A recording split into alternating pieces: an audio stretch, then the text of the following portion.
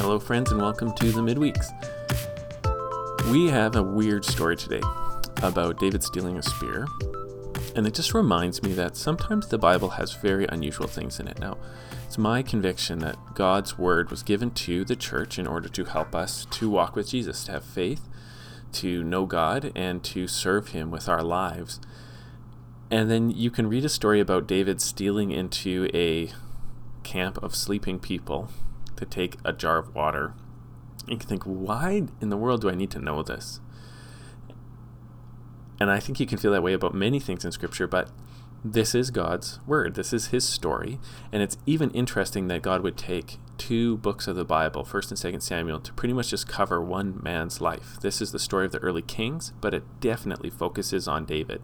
The years before David, with the call of Samuel, moving through Saul, and then David's call to be king. And it's just good to sit down and have high expectations of these stories to be useful to us. These are our family history, as well as testimony to lives of faith, as well as a demonstration of God's ways in the world, as well as stories to build up our faith in God, even as Christians who know the Christ, who know the Messiah risen from the dead, who is the descendant of David. And one of the easy things you can just say is that the life of David is a foreshadow of the life of Christ in many ways, as well as he is the man who gets the promise that one of his descendants is going to sit on the throne of Israel forever, which Jesus is the inheritor of that promise. But all things said and done, not all things are said or done, but why don't we say more things until we're done? And we're going to be in chapter 26, and we're going to hear this story of David stealing Saul's spear. And I'm just going to make comments as we go. Verse 1, chapter 26. Then the Ziphites came to Saul at Gibeah, saying, Is not David hiding himself on the hill of Hachilah, which is on the east of Jeshimon? Now, I don't know who the Ziphites are. I probably could do some research, and I don't know where this hill is, but it's good to note that people are coming to expose David to Saul. We kind of learned in the last story with Abigail and Nabal that people are picking sides. Some people are the pro-Saul party, and some people are the pro-David party. And obviously these Ziphites are seeing that they're going to support Saul and maybe ingratiate themselves to Saul for rewards by exposing where David is hiding. And so they've come to him.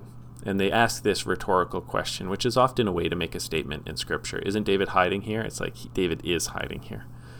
So Saul arose and went down to the wilderness of Ziph with 3,000 men of Israel, 3,000 chosen men of Israel to seek David in the wilderness of Ziph. So Saul, even after, 2 chapters ago, Saul said he's going to leave David alone because David cuts the corner of his garment but leaves him alone, and he says, sorry, I'll stop hunting you.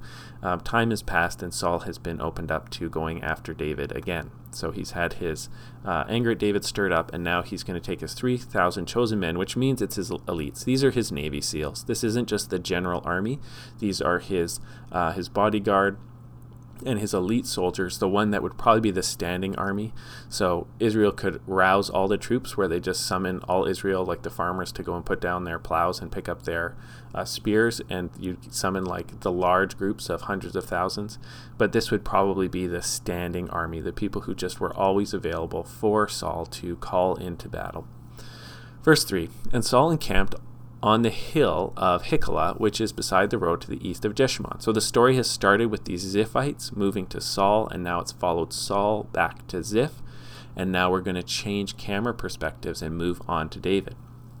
But David remained in the wilderness, and when he saw that Saul came after him in the wilderness, David sent out spies and learned that Saul had indeed come. Then David rose and came to the place where Saul had encamped. So just teaching you how to read this story, okay? So we follow Saul to Hachilah. David's in the wilderness, and then it says when he saw that Saul came after the wilderness, he sent spies, this is David, and learned that Saul had indeed come. And someone could read that and say, this doesn't make any sense. He saw that it was Saul, and then he sent spies and learned that it was Saul. This is really weird. But I think that the Old Testament stories are absolute masterpieces of literature written by the Holy Spirit. And so I think what you're supposed to do is just it helps you experience how this is happening for David. So it's moved from Saul coming to Hachilah, and now we've moved to David, and David is seeing somebody come out after him, okay? Remember, they don't have walkie-talkies, they don't have telescopes. He sees a troop coming, and how I read it is he thinks, boy, this is probably Saul. There's about 3,000 people. I've seen these dudes before. And then he sends out his spies to go and take a closer look to confirm that it was Saul. And so that's how I'd read it. But it's just, I want you to know, like, don't get too hung up on when it seems like there's little inconsistencies. Sometimes scholars in the past have really trashed the Bible for little inconsistencies, but what you're meant to do is you're meant to sympathetically read the story and try to understand it. And as these storytellers tell their story, they do often shift the attention location to a person and move into describing the story more from their perspective. So as it moved from Saul's perspective to David's perspective, we actually get told the story in a way that helps you experience David having progressive information coming to him about who it is who's come out into the desert. Verse 5, then David rose and came to the place where Saul had encamped. And David saw the place where Saul lay, with Abner, the son of Ner, the commander of the army. And Saul was lying within the encampment, while the army was encamped around him. So I think there's a little echo there. You remember when God set up the tabernacle in the Pentateuch?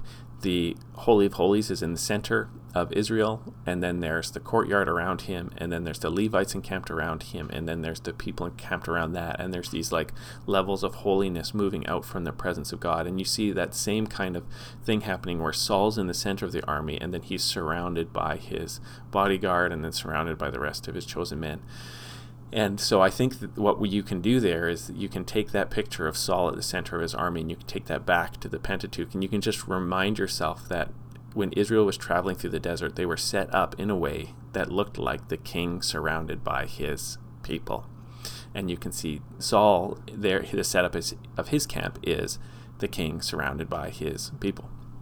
Verse 6, then David said to Ahimelech the Hittite, and to Joab's brother Abishai, the son of Zeruiah, who will go down with me into the camp to Saul? And Abishai said, I will go down with you.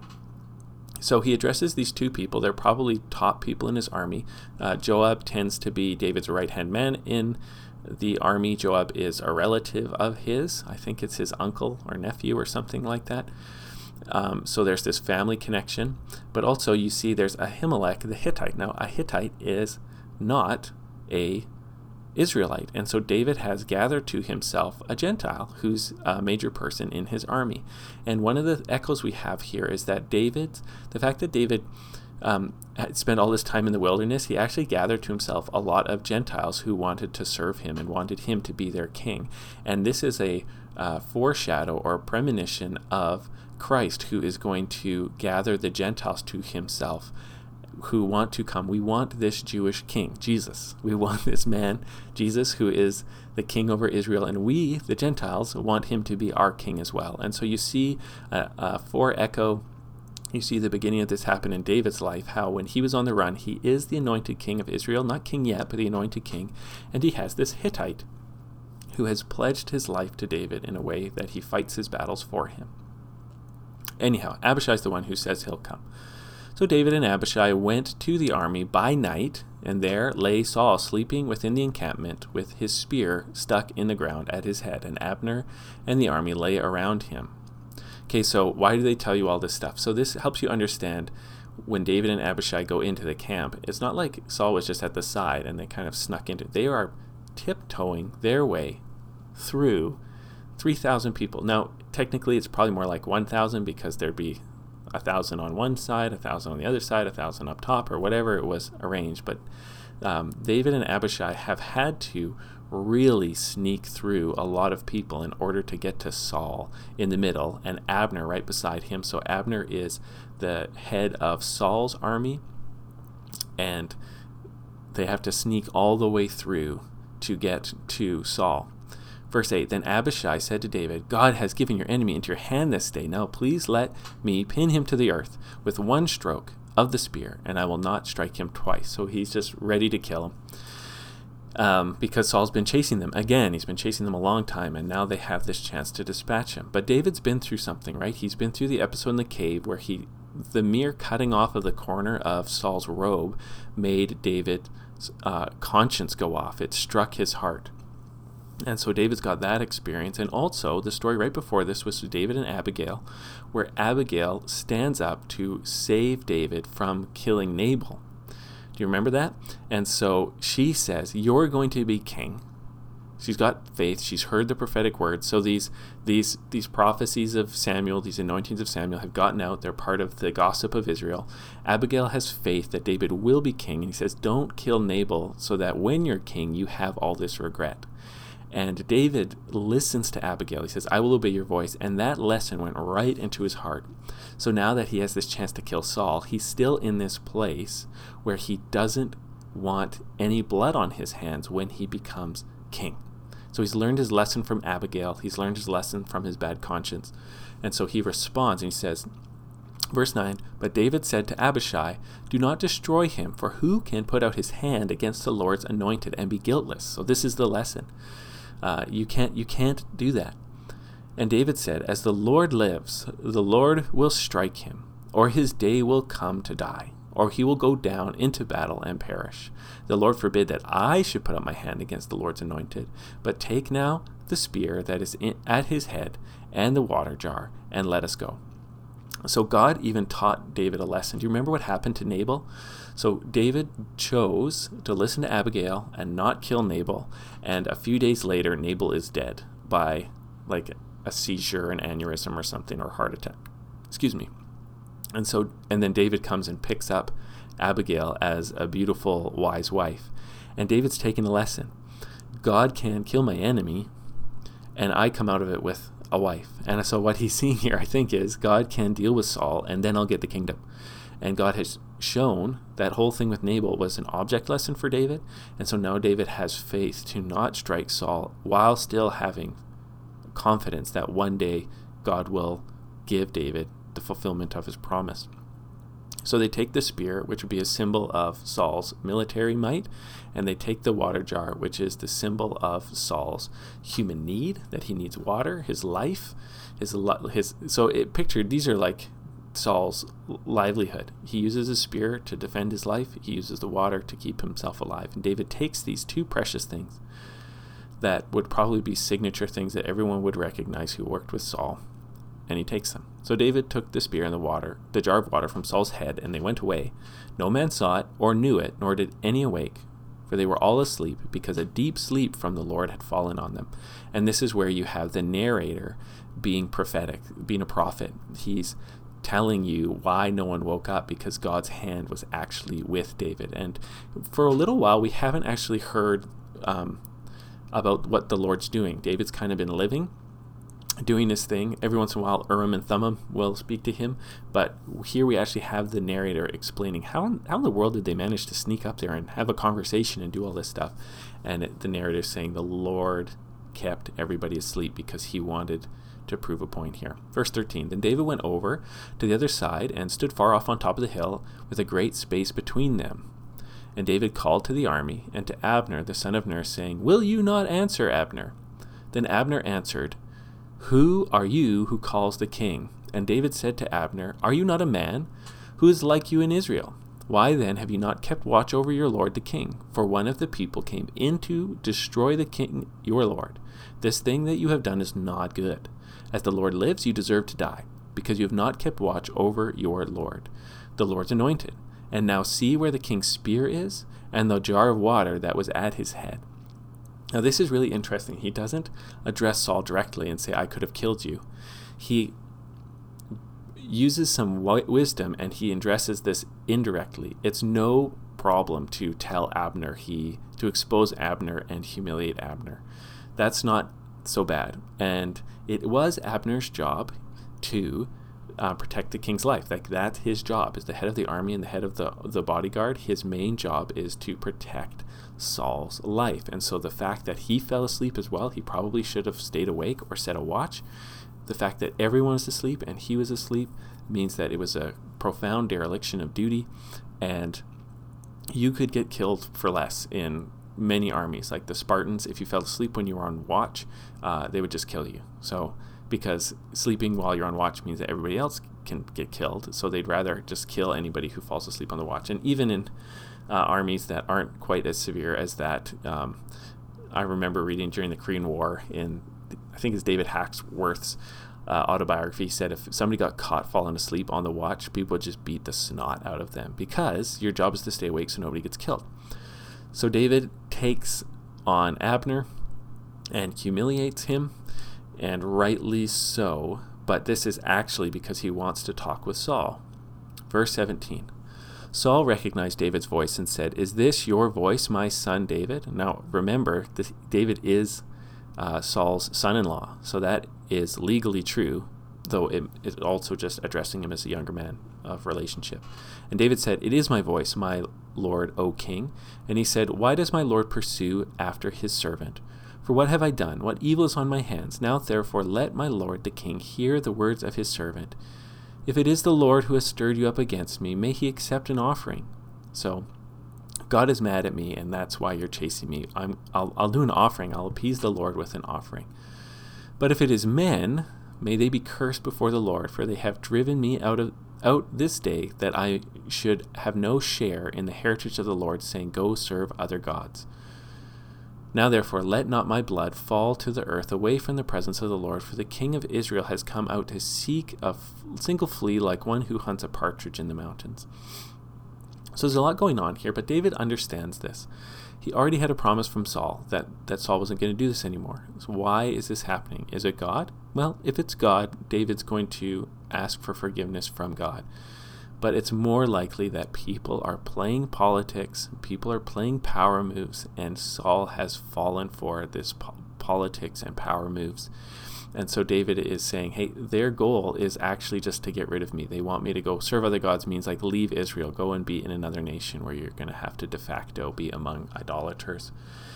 And he's saying, I don't want that. I want to live and die in Israel, and you're wasting your time hunting me. I'm not going to harm you. So this is David's public defense. And now remember, this is in front of not only Saul, but all of his army as well. So whoever was involved with this whole human plot to take out David has just been exposed. Verse 21. Then Saul said, "I have sinned. Return my son David, for I will no more do you harm, because my life was precious in your eyes this day. Behold, I've acted foolishly and have made a great mistake." So his conscience strikes him again. David's in the right. And David answered and said, "Here is the spear, O king. Let one of your young men come over and take it. The Lord rewards every man for his righteousness and his faithfulness. For the Lord gave you into my hand today, and I would not put out my hand against the Lord's anointed. Behold, as your life was precious this day in my sight, so may my life be precious in the sight of the Lord, and may he deliver me out of all tribulation." So Saul confesses his sin, David accepts the apology, and then turns it to the Lord. And now one of the things I've been saying on and off here is that I think this whole story proves the theology of God opposes the proud but gives grace to the humble. And David is saying that thing too when he says God rewards every man for his righteousness and his faithfulness, and he's going to protect me and consider my life holy because I didn't attack you. This is that theology. God is opposing the proud. That's Saul. He's proud, coming after him again, and he's just been opposed by God with this deep sleep that allowed him to almost be assassinated. And he's giving grace to the humble, and that's what David's calling on. God's going to consider my life precious because I was humble enough to not take you out. And his confidence is in God. Okay, and then here's the last verse. And then Saul said to David, "Blessed be you, my son David. You will do many things and will succeed in them." So David went his way, and Saul returned to his place. And I think this is the last interaction that Saul and David have in the book. And it ends with a blessing. And I think that's kind of the point of the chapter here. There's a lot's going on, but they want the prophet who's writing this story and God who's ruling over this wants to tell how Saul's last interaction with David was a blessing. When David becomes king in a few chapters, he's got some more troubles, but when David becomes king in a few chapters, he will have become king having received a blessing from the previous king. See, that's a big deal. David isn't a usurper. He's protected Saul's life twice, and even when Saul said goodbye to David, it wasn't so long and don't let me catch you here again. He says, "Blessed be you, my son David. You will do many things, you will succeed in them."